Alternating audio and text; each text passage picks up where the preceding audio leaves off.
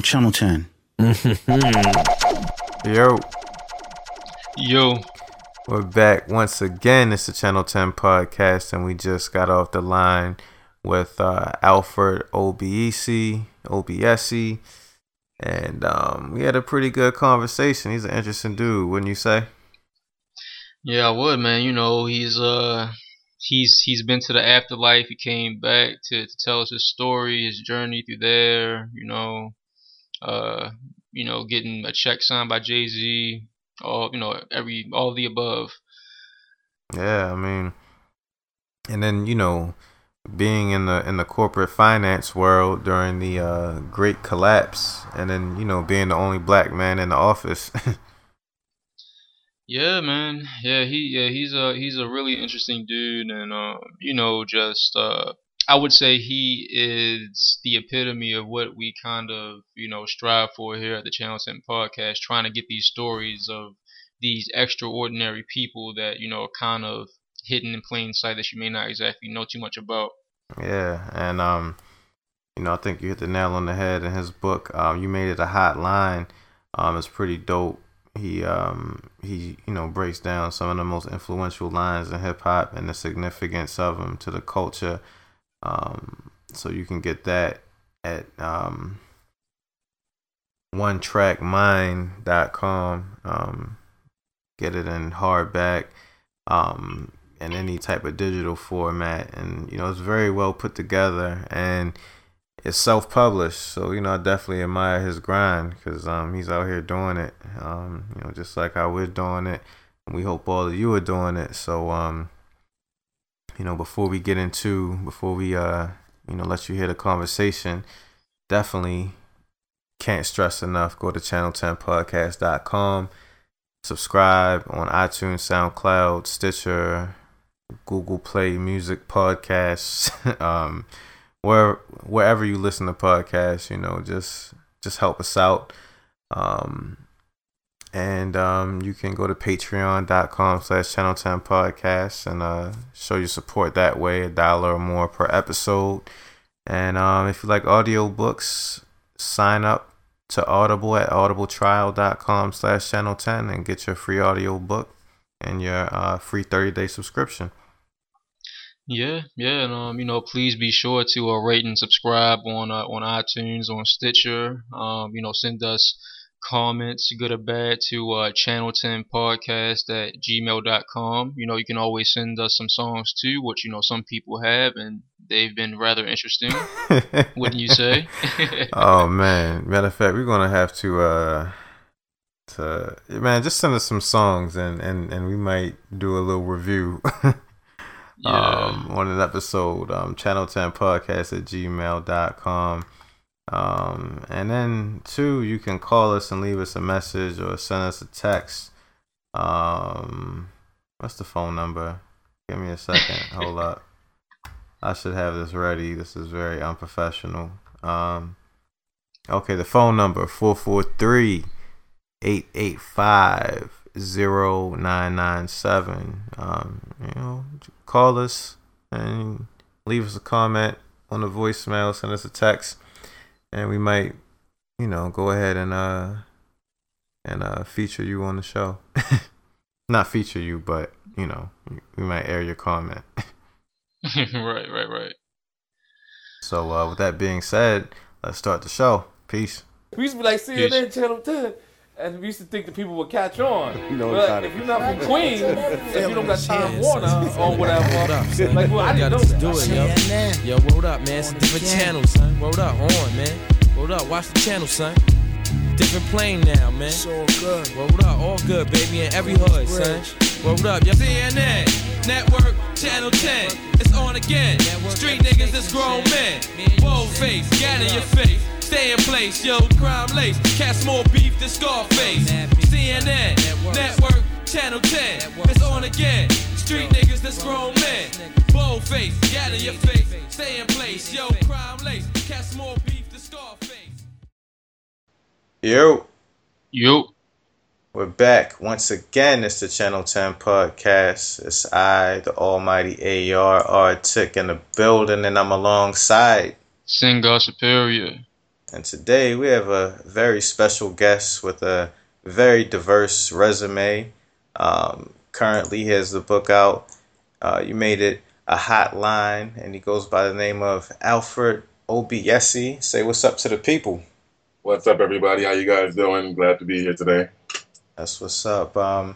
Now, before we get into the book, we just kind of want to get into your, your influences and your introduction to hip hop. So, where are you from?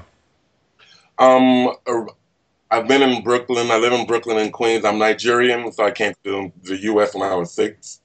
So for the most part, I lived in Brooklyn for about 20 years of my life. Lived in Queens for about the other 20, but I'm heavily Brooklyn influenced. Put it that way.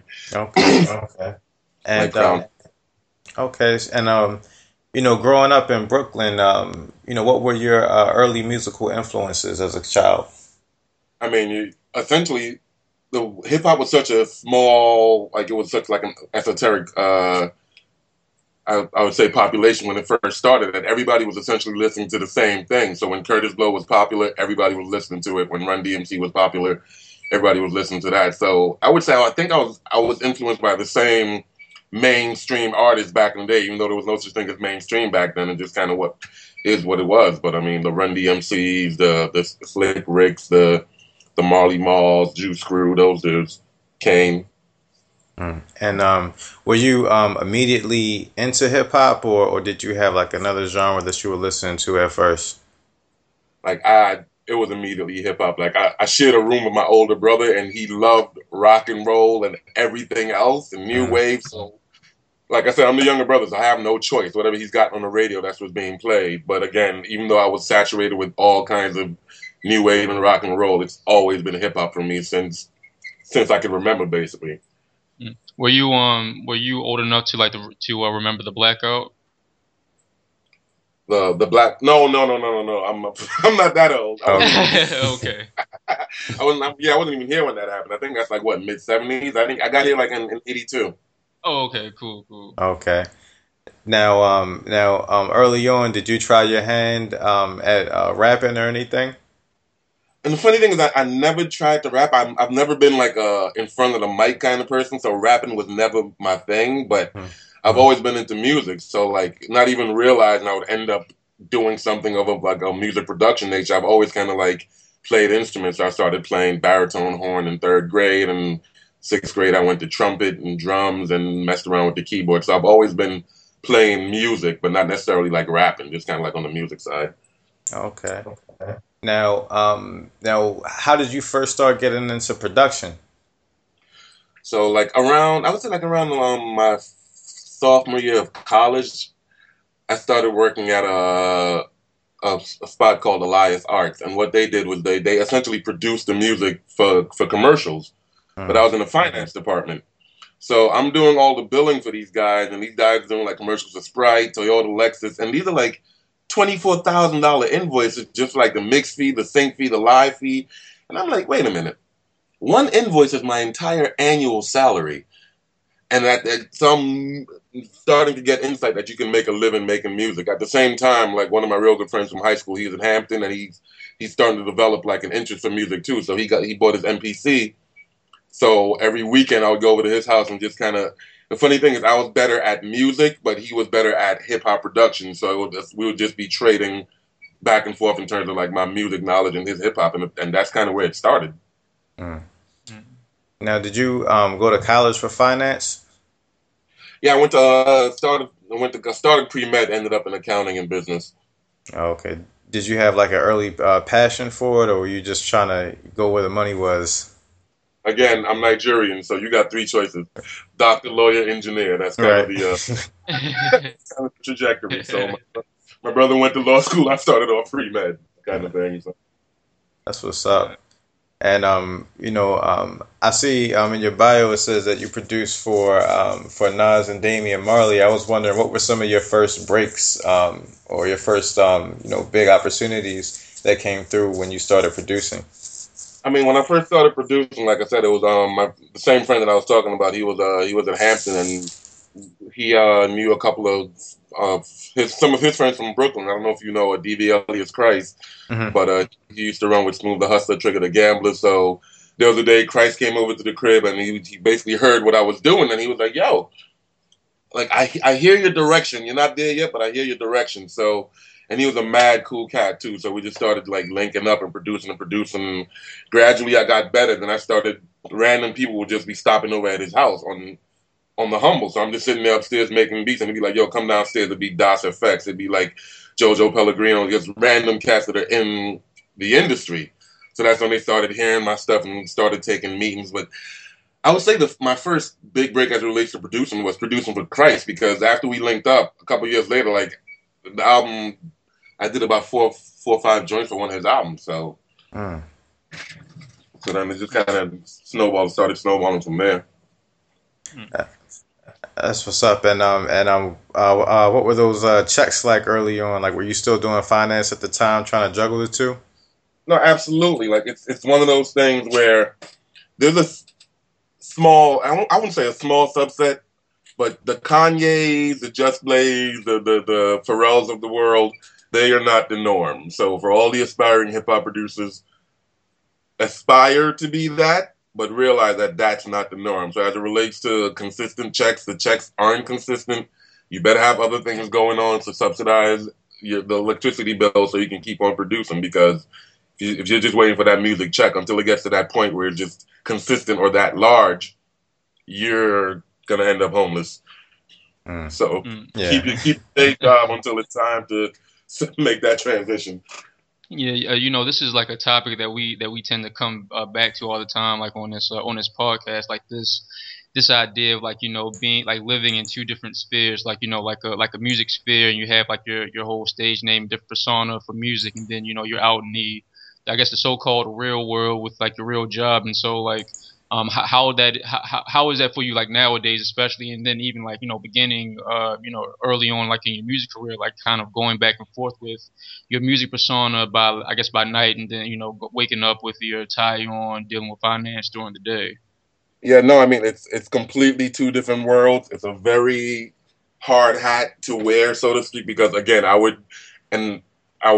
I'm working at certain like larger financial investment firms. So I'm working at Morgan Stanley, Goldman Sachs, Lehman, whatever. And I would literally work long hours, come home, change, grab my keyboard, walk down to my boys' block, produce all night, not even wake up, because you go to sleep at 3 a.m., you wake up at 6, and you do it again, and you keep on doing it until you blow. So it's not for the faint of heart. It's not for the, you know what I mean? It's something where it is an incredibly crazy balance from a time perspective, from an interest perspective.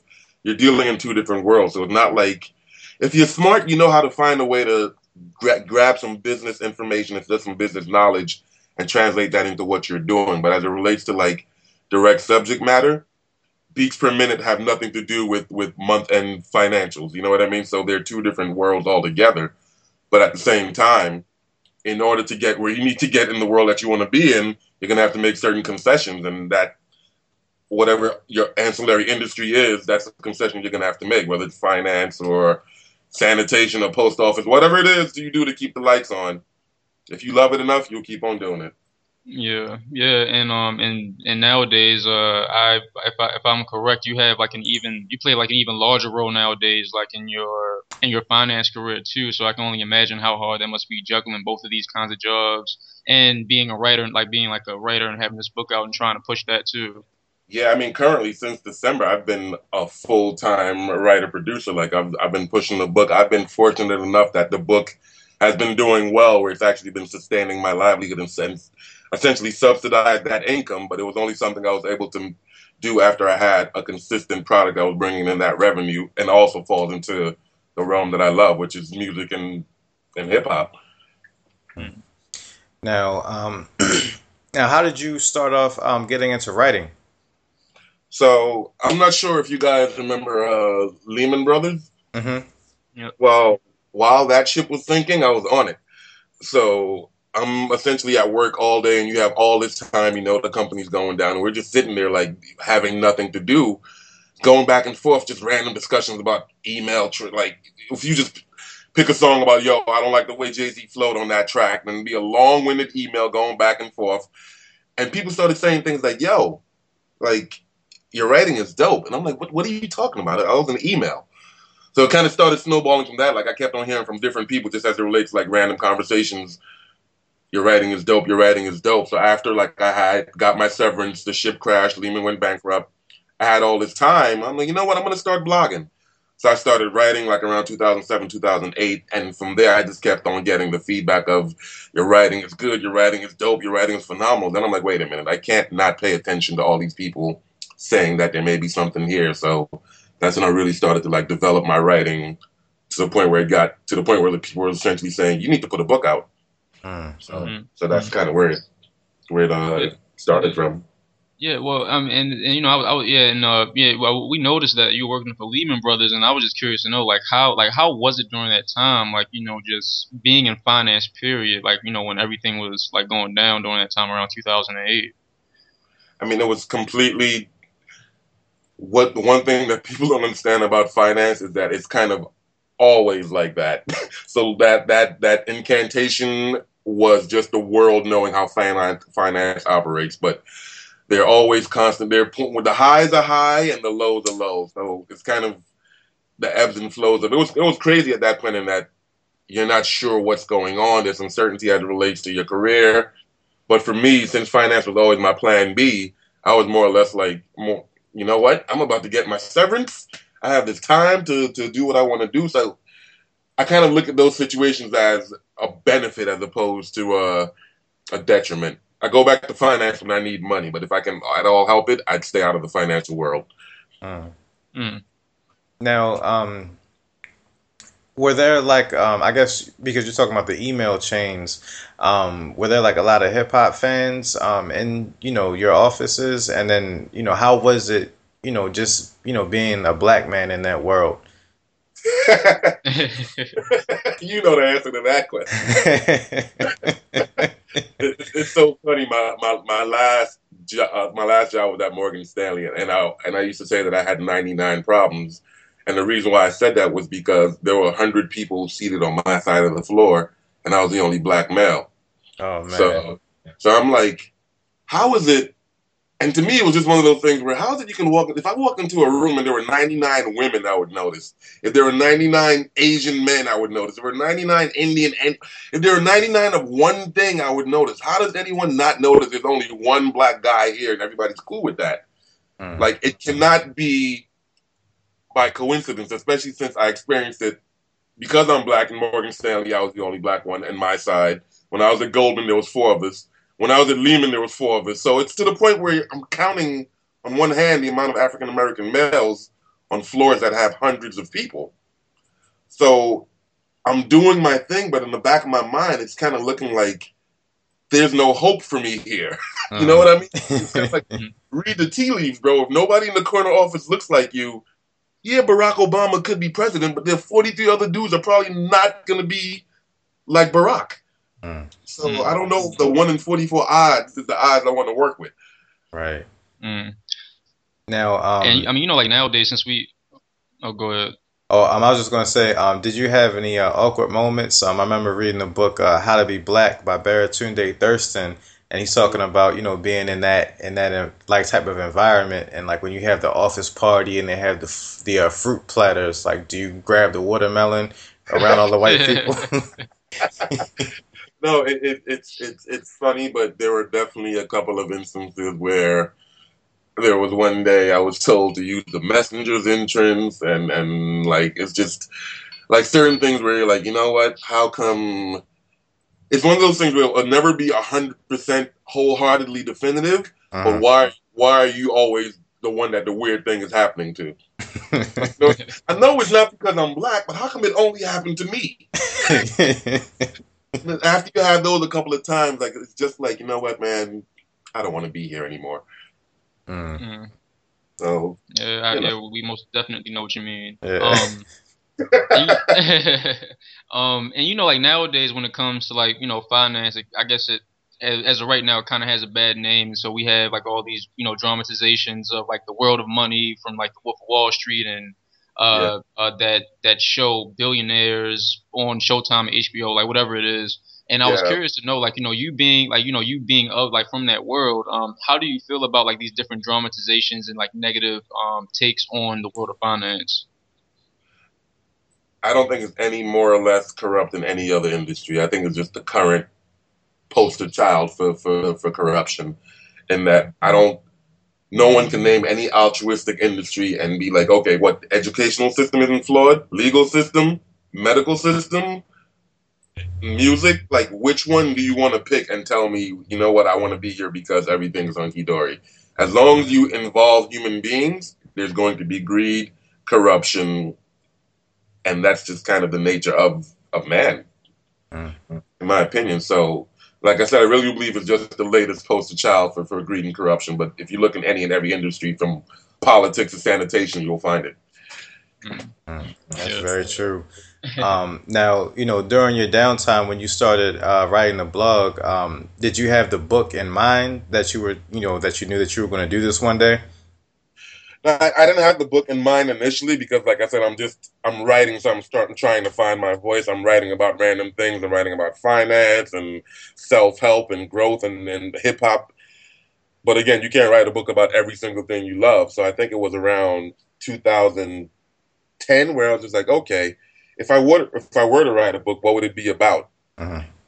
And again, write about what you know. I know hip-hop. I love hip-hop. I've been producing it, but I didn't necessarily want to write a book about hip-hop production. So I'm like, okay, what's something that everyone can relate to?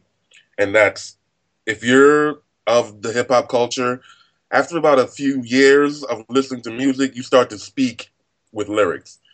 Like, it's kind of like there's certain lyrics that will just essentially encapsulate the feeling that you're trying to get. Like, I'm not sure if you guys saw, I'm sure you guys saw the whole Charlemagne Birdman interview. Right.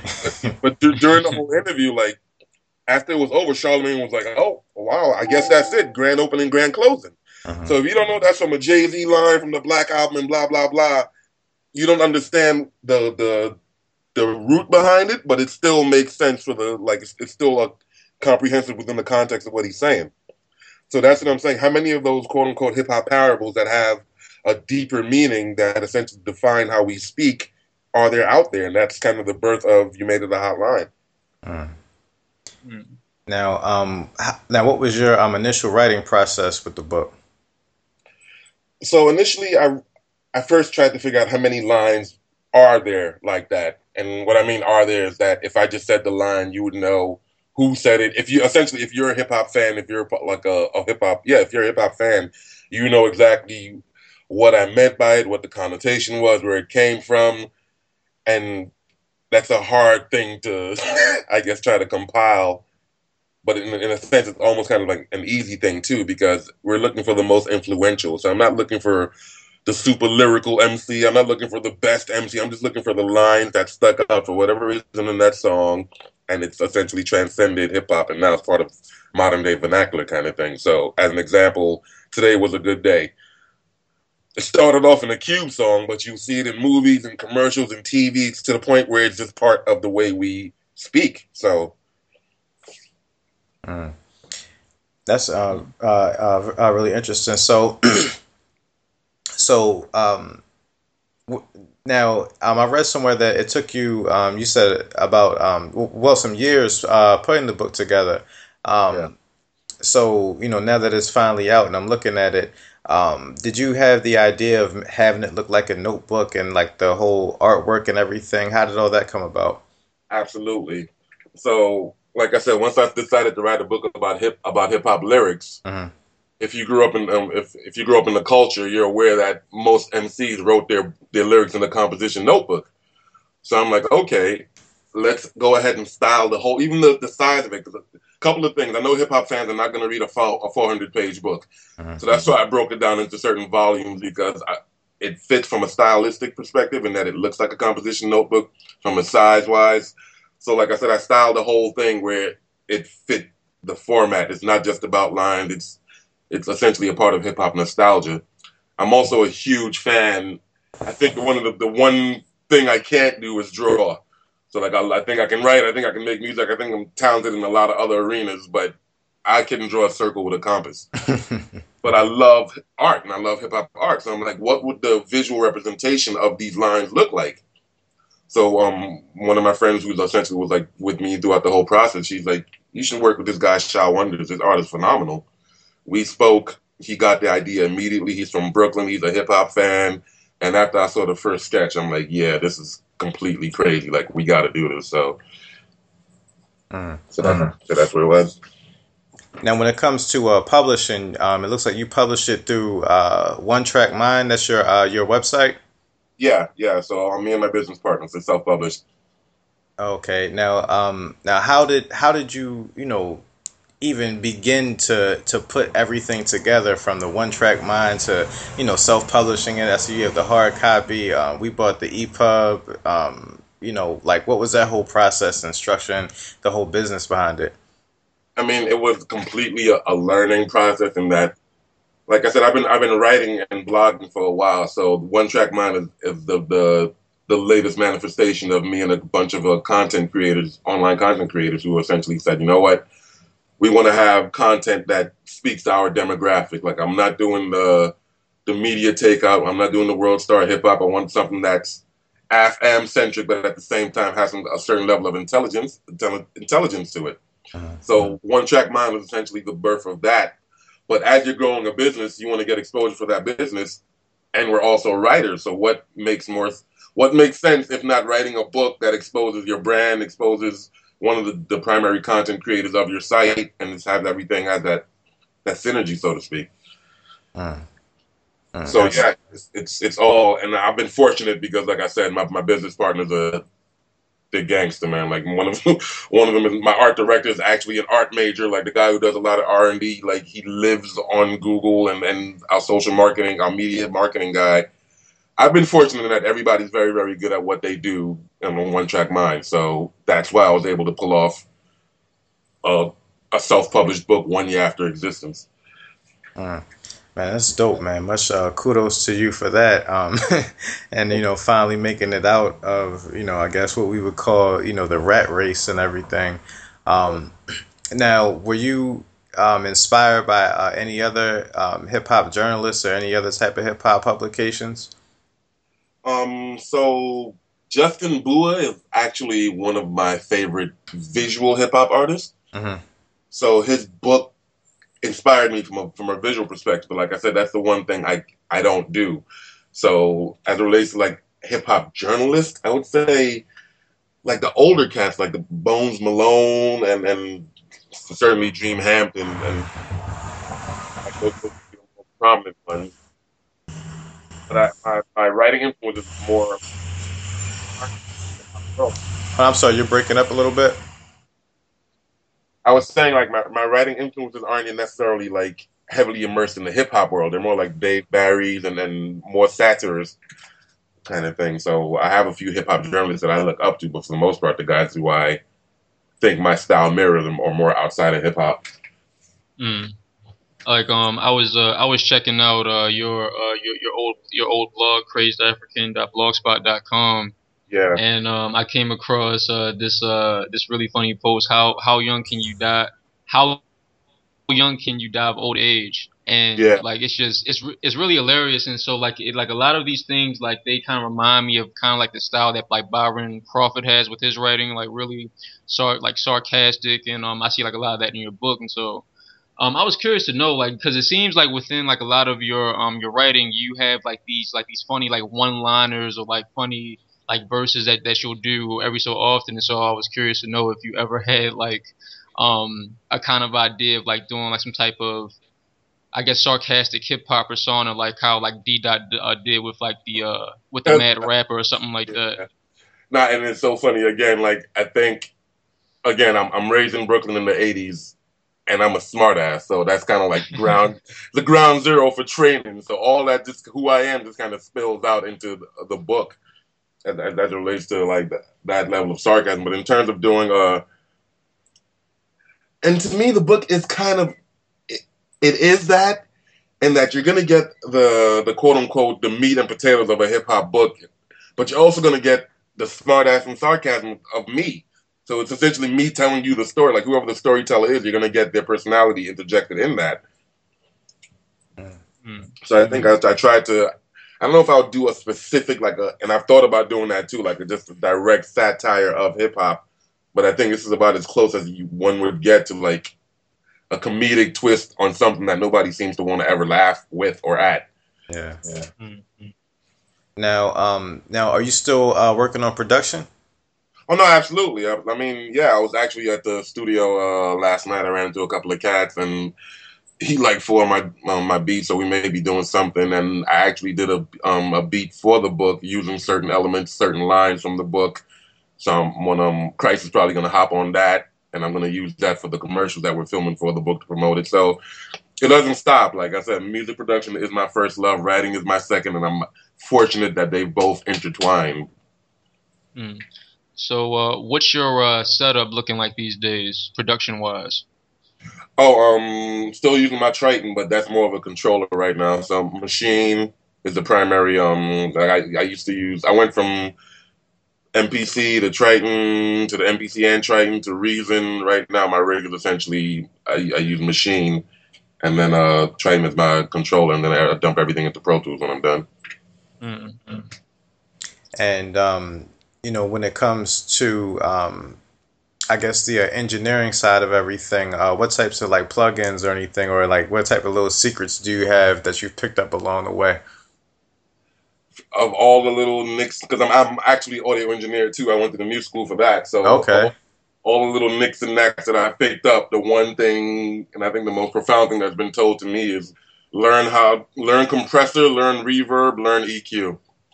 All those other things that are cute and sexy, that's great. But if you can master your general EQ, your reverb, and your compressor, you're probably about 70% of the way there. EQ first and foremost. Then everything else is just kind of adding on to it. That's what's up. Now, when it comes to the Nas and Damian Marley situation, how did that come about? So my engineer, one of my friends who's also an engineer, he had an artist, heard my beat, liked the beat. They went up to Def Jam looking for a deal, and this is just when right around the time Nas had just signed to Def Jam. So this was for Hip Hop Is Dead. So they, like I said, the artist went up there and they're like, they didn't like they didn't want to sign the artist, but they were like, yo, who did the beat? And this is about 2 weeks after I just started working at Lehman. So I'm just like, all right, fine. I'll bite the bullet and be an adult and get a full-time job. And here come Nas with the, we want your track. So I'm like, really? Those are the kind of decisions you're making me make at this point in time? So yeah, a month later, I'm in Def Jam shaking hands with Jay-Z and getting my check. So wow. I wasn't mad at that. How did that feel? It till this day, it happened, but there's still those moments of, really? You really sold the track? And again, I'm not Kanye, so it hasn't happened enough where it's not a big deal. It's a big deal to me, you know what I mean? I'm from a producer community where not every other person sold a track to Nas, so even they look at me but again, it's a hard thing to swallow because it just is. That's top 3 hip hop all time. And you got production credit with that dude. Come on. And Jay signed the check. Do you have that framed somewhere on your wall? It's somewhere filed. It's somewhere. But I definitely got it. Man, that's what's up. Now, now during the process of writing the book, and I think, I'm not sure about how long ago this was, but I read that you had a heart attack. Yeah, it wasn't so much a heart attack. It was a full-fledged death. A heart attack is when something happens to your heart. My heart just stopped. I had cardiac arrest while I was playing ball, and I woke up a week later out of a coma. Man. So yeah, that was kind of crazy to say the least. They ran all the tests, and the official diagnosis was, we have no idea what happened to you. So they ended up, first things first, if there wasn't a defibrillator on the premises and they didn't know CPR and I wasn't 2 blocks away from the hospital, it's a wrap. There is no book. There is no conversation. I'm out of here. So fortunately for me, all those things were in play where I was able to be put in a coma where essentially after I got stabilized, they were able to bring me out of it, and then they ran their test and was like a 2-week thing. I died, woke up a week later, and left the hospital a week after that. Man, that's crazy. How did that, affect your outlook on life? I mean, it gave me a renewed, and I've always kind of had a profound respect for time. But and I've been saying it since then. When you lose all your time, you kind of and get it back. You kind of want to use it for the things that make the most sense to you. So yeah, like time is unfortunately nothing puts life in perspective like death. And I wish more people didn't have to experience death to appreciate life. But that's just kind of it. And everyone thinks they have all the time in the world to do whatever they want to do until their cousin or their friend, and then it's like, oh my God, maybe I am. It made me realize how mortal I am, put it that way. So, like, I don't know if this is like a stupid question or not, but like, when you were in a coma, did you experience any kind of like any kind of dream sequences or something like that? Yeah, but they were all drug induced. Like, and it's so funny. Unfortunately, one of my friends, her daughter just had an experience where she's in a hospital and she's basically like doing the whole recount of the kind of drugs they're giving her, and they're essentially giving her the same drugs that they were giving me. And she states that her daughter's, she can tell by the look on her face, her daughter's having all kind of hallucinations. And I'm telling you, they can only be described as trips, the kind of things that was going on in my head. Like, I'm being chased by the Blue Man Group, I'm racing dogs. There's so much crap going on in my head, and nothing else made sense but a trip. So, yeah, that's what I remember, like the crazy, I don't want to call them dreams, nightmares, basically. Oh, man. Yeah, no fun, bro. No fun. Are you like I'm a bit more health conscious and getting your sleep and all that now? Funny thing is, I was playing ball. I was in the middle of a weight loss challenge. And I'm not even fat to start with, so it's like, I think it's more of a genetic thing, because the exact same thing happened to my dad, like when I was 18, and he wasn't fortunate enough to survive that. So I really do think it's one of those like genetic things where it just kind of happens. And don't get me wrong, I am absolutely health conscious and I lost the weight and all that, but it's not like I was a McDonald's cat prior to that. Yeah. So but yeah, I'm sorry. Go ahead. Oh, I'm sorry. Yeah. So, like, how long was your recuperation after you were released from the hospital? Like, I can't. It's so funny. I wasn't able to walk. Like I said, I was in a coma for a week. I woke up like that Tuesday. The Saturday after that, I really couldn't walk. By Tuesday, I was discharged, and I don't know what happened. But like by the time they wouldn't let me on Monday, they were like, "All right, now that you've had the surgery, we're gonna take you up to rehab."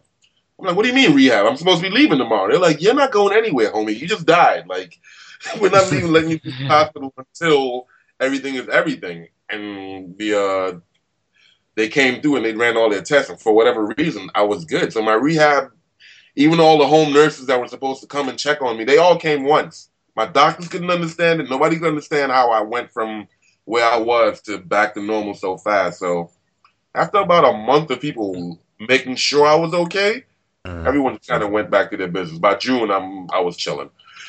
That's what's up, man. It's crazy. You just have a crazy story, like getting a check signed by Jay-Z, dying and coming back, working in finance during the collapse. Like, yeah, it's a lot, man. It's a lot. Been an interesting couple of years. Yeah. So do your friends and family like ever bring up like your clinical death every so often, and like if they do, like how do they bring it up? Oh, again, I'm a smartass, so I have more death jokes than they can shake a stick at. So you know what I mean? Like, no one even feels a way about it. They almost look at me like, "Come on, man! Like, can you please stop?" Like, I'm getting uncomfortable. I'm like, "What are you uncomfortable about? I'm the one who died." Like, so like because I'm a constant jerk about it. Nobody really like feels. No one's walking on the eggshells about it. Like I said, everything just went back to normal, and that's just kind of what it was. That's what's up. You still playing ball? Sadly enough, I haven't played ball since. And It's not because I'm scared. It's just because the opportunity hadn't arrived. Like, I played ball once a couple of months after when I was in Vegas, but I was by myself, so I really haven't like gotten a chance to really get it in. And being a self-published author, running your own company, you don't really have too much time to stop on the court when you got to sell books to pay your rent. Right. So when it comes to One Track Mind, what do you have on the horizon in the future? I mean, essentially, like I said, currently we're doing a lot of writing, a lot of content creation, but it's absolutely growing to the point where we're going to do the podcast. We're actually going to start doing a series predicated on another line, but it's a hip hop line, but it's not from a hip hop book. Essentially, when Kanye West did an interview, Dave Chappelle was talking about when Kanye West was on the show, and he essentially does somebody calls me like, yeah, because my life is dope and I do dope shit. So we got the idea to do a series called Because My Life is Dope, where we highlight certain people in the community doing, quote unquote, pardon my French, dope shit. So like people who you ordinarily wouldn't know about, like you know about the Steve Stout and the Diddy's, but you wouldn't know about the support staff for those kinds of people and entrepreneurs and authors and just certain people who we feel are like really, really doing great things. We want to start highlighting them with essentially like a little video segment where we can start disseminating to the proper pipelines. So we're really trying to One Track Mind Media Group is going full blown media, and that's where we're going in probably a couple of years. If not right now, that's the trajectory. That's what's up. And do you have any artists or anything too that you're looking forward to working with? Currently, I am my primary artist. So because everything I'm doing is geared toward the book. Like, there's an art show coming up at Sun Art Gallery on the 15th. I have another art show coming up on the 25th. Like, the track I did is for the book. Everything I'm doing right now is essentially book-centric. So unless a remarkable situation presents itself right now, I'm hell-bent on growing and developing my brand. That's what's up. And just looking at the book, some of the lines that you have in here, it's a very diverse, cast of characters. You go from Grandmaster Flash to NWA to Eminem, and even Ahmed. So I was just wondering what's in your CD change or your MP3 playlist right now. People are going to be mad at me, but I've been banging a lot of Kanye recently. I've been listening to a lot of Drake. I've been listening to a lot of things that people can't stand right now. Money Making Mitch, because I love good production, and I'm a producer, so I'm kind of locked into the production first and foremost, and I'm not even going to make any excuses for it. Drake's album is good. Ye's album is good. I like Money Making Mitch, and that's just kind of what it is. So what is it about the life of Pablo that you like? Production. Like, the production primarily. Like, I know it's not all Ye. Like, I know a majority of it isn't Ye, but the production quality of hip-hop albums these days is kind of retarded. And if you're a hip-hop producer, it's like all the MCs are mad because nobody's keeping up with Kane and Rakim, but I'm just like, yo, it is it's crazy right now in terms of like the actual music behind the beat, behind the lyrics. Yeah. I agree with that. I mean, technically, I feel like 2008, 2009, 2010, you had that kind of resurgence of lyricism through like the Waynes and Drakes and J. Cole's of the world, and now we're finally seeing this revitalization of production through 808 Mafia and what Future's doing and Metro Boomin and all those other kind of people. Yeah, like and to me, I think that's the one thing I think people have never really had a major issue with is the evolution of hip hop production. Lyrics people complain about, and there was a point where everything was trap music. And don't get me wrong, once something gets popular, it gets saturated to the point where nobody wants to hear it again. But the first couple of trap songs you heard was pretty crazy, and then like everything else, and then it becomes too much. But as it relates to the production, like that's what grabs me first. And don't get me wrong, if your lyrics suck, your album is probably not going to make it into the house. But you have a better chance if the beats are banging. Yeah, I mean, like. I would say, like, I had an issue with, like, earlier trap music, like, around the time when Jeezy first came out, because I just felt like the production was a bit... lazy? It was just, like, not as, like... It was kind of lazy. Like, it was just, like, overly orchestrated, and, like, a lot of times, like, the synths weren't really, picked, like, like, they didn't pick, like, the perfect sounds for it, and now you really see people... really digging for like those different kinds of like synth sounds and sound fonts and stuff like that. Yeah, but again, the funny thing is I think the rise of the South sound kind of coincided with the rise of like digital audio workstations. So cats were making heavy beats with Fruity Loops and Reason and like all these things that came with the same cheesy sounds. And again, if you don't know how to engineer that thin trumpet into and essentially EQ the mids and the lows out of it to make it sound like a real trumpet, a lot of producers don't even realize the whole intent of producing is to get it to sound as live as humanly possible. So cats just like, yo, I'm trying to make a dope beat. No, bro, you're the band. So initially you're just trying to make it sound live, which means you need to understand the characteristics of what making something live sounds like. Because if you think, this is just a horn, I'm throwing it on there because it has a horn sound, but you don't know you need to layer your horns, and horns have the trombone section and the French horn section. Long story short, if you don't know what you're doing, it's gonna sound like it at the end of it. So that's why, like I said, trap music had a lot of cats who didn't have too much music knowledge and just a whole lot of sounds. So once they got the 808 to knock, they didn't really care what happened afterwards. Yeah. Now, as a writer and, someone with a book about hip hop lines, with this whole, I guess, new way that rappers have of recording, like where they don't write anything down, they just kind of freestyle 4 bars and punch in. Where do you see the future of, 30 years from now, even necessarily being able to write a book like this to where, there are going to be these same lines to where people are living their life by it or, applying them to certain situations? I guess with the evolution of lyricism. I think the golden era will always be the golden era, whether it's jazz, whether it's rock and roll, whether it's hip hop. Like that's essentially, there's certain phrases that we say now, like a stitch in time saves 9 and a bird in hand is worth 2 in the bush. Right. They've you know what I mean? We've been saying them for hundreds of years. It's not like they didn't just pop up. So as it relates to the state of hip hop, there is absolutely nothing wrong with the state of hip hop. If you look at the lyricists that are prominent, that have always been prominent since the 90s, it's always been the dopest cats. So you can hate Fetty Wap and you can hate Future and you can hate Design and everybody else right now. If somebody asked you to name the dopest MCs right now, you would say Kendrick, you would say Drake, you would say J. Cole, and not many people would refute you. So cats are complaining about the things that they don't like, forgetting that everything that what you came up in wasn't dope either. Like, it wasn't just Nas, Rakim, and Jay-Z on the radio 24/7 when we grew up. There was a lot of dudes that we'd like to forget about, and that's why we forgot about them. Yeah, that's true.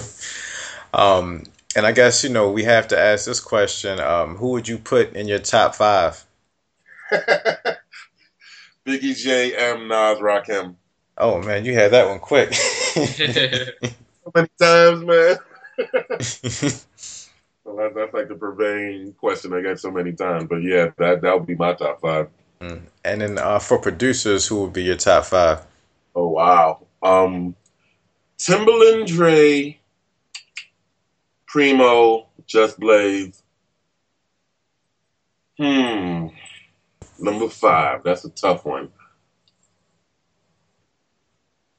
I don't know.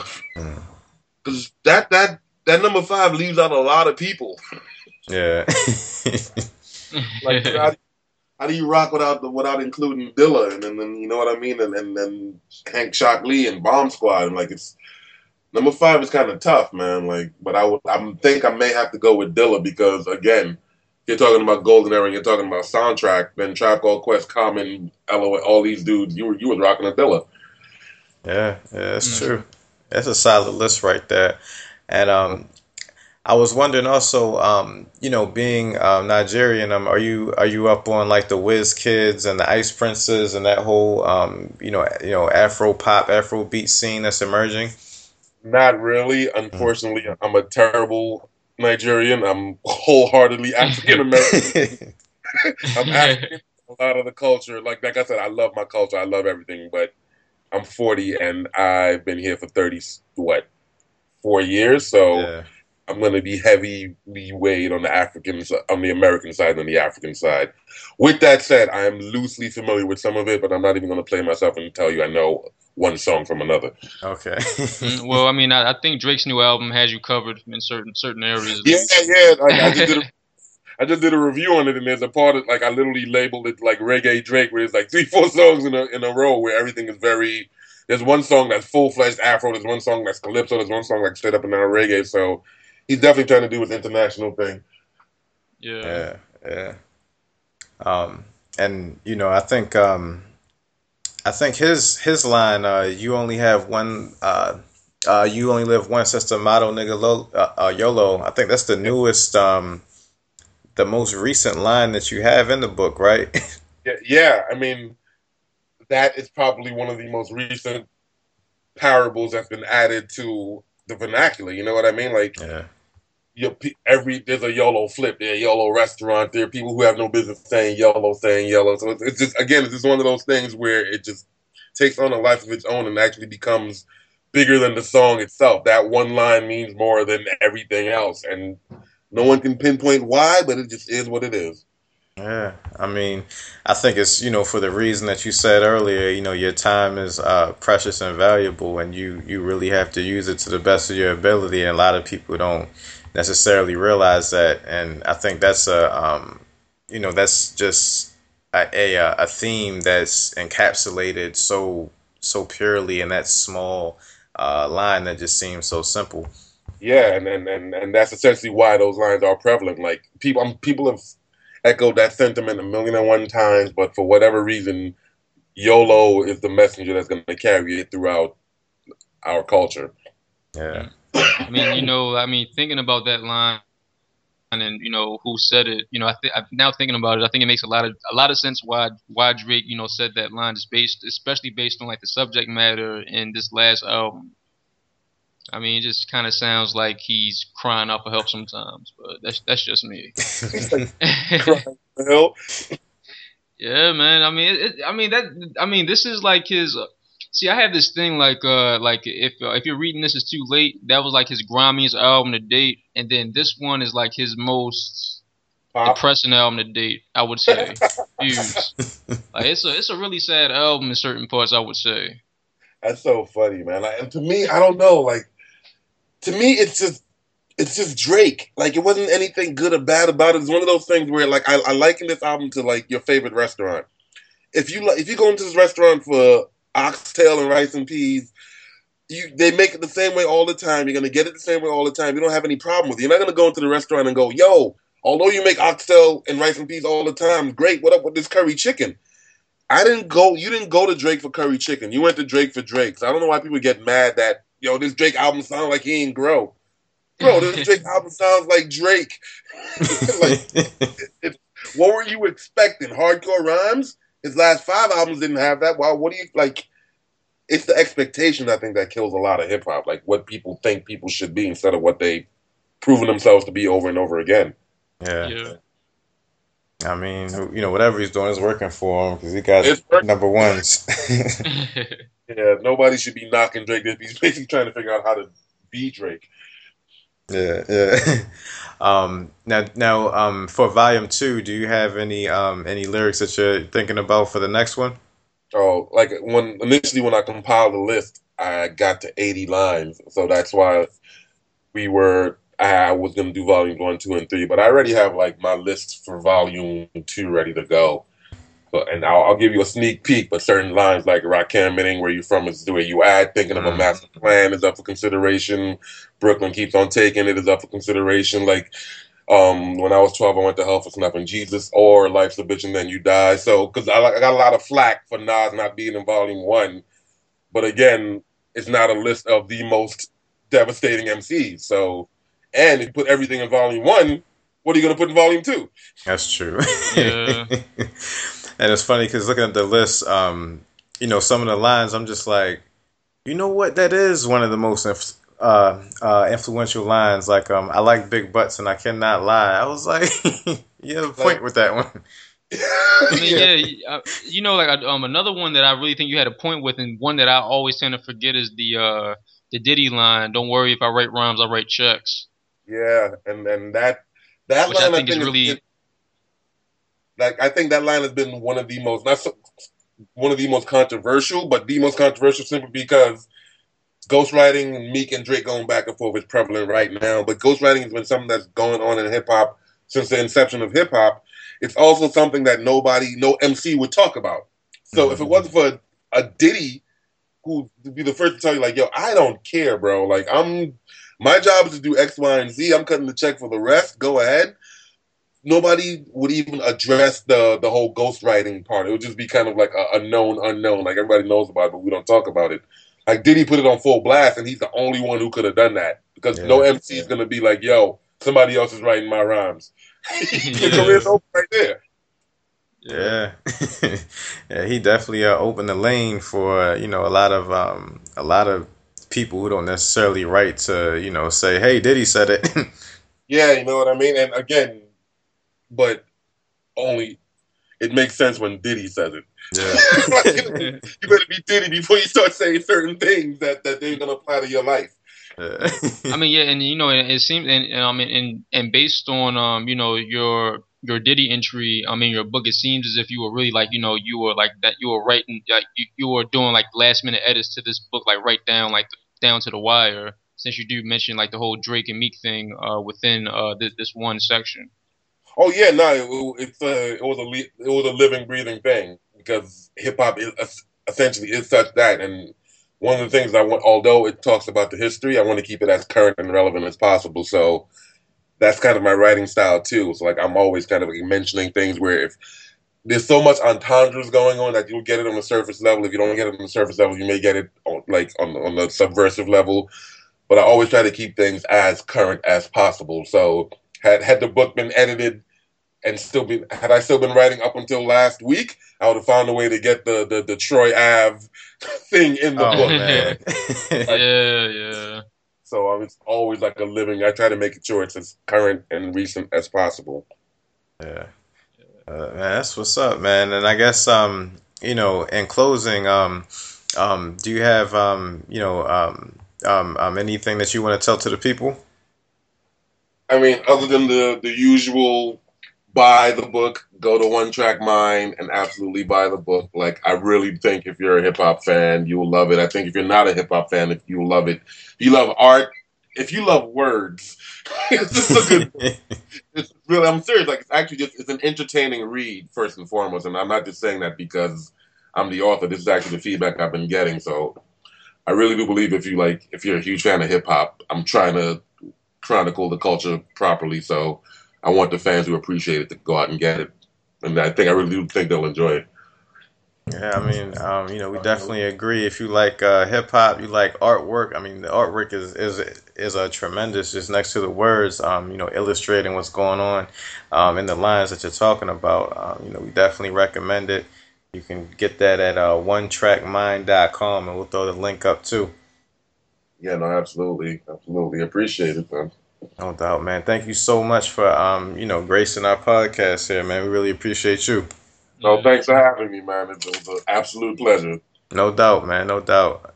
All right, so there we have it. Albert Obiisi, the Crazed African, in the building. Make sure you go out and get the book. You made it a hotline. Absolutely. All right. Have a good one, fella. You too, man. Peace. Peace. Feeling this here. Yeah, son, you feel it, man. Word up, son. You gotta just do it, yo. Yo, word up, man. It's a different channel, son. Word up, on, man. Word up, watch the channel, son. Different plane now, man. It's all good. Word up, all good, baby, in every hood, son. Word up, yo. CNN, Network, Channel 10. It's on again. Street niggas, it's grown men. Bold face, gat in your face. Stay in place, yo, crime lace. Cats more beef than Scarface. CNN, Network, Channel 10. It's on again. Street niggas, that's grown men. Bold face, gat in your face. Stay in place, yo, crime lace. Cats more beef.